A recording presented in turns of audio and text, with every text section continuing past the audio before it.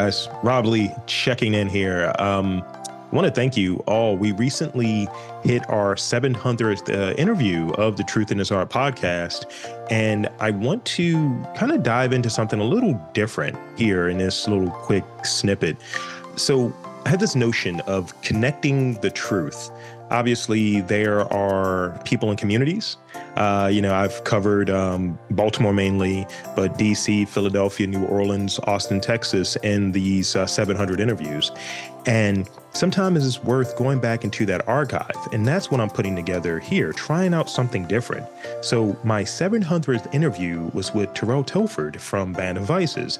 And I interviewed him about a year ago.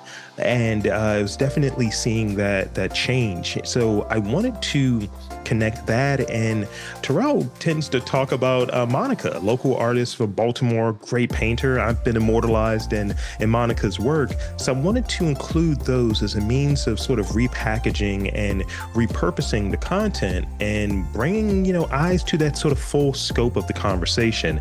So definitely let me know what you guys think about this. I'm happy to do more of them just to, kind of spoon feed a little bit, but definitely making those connections.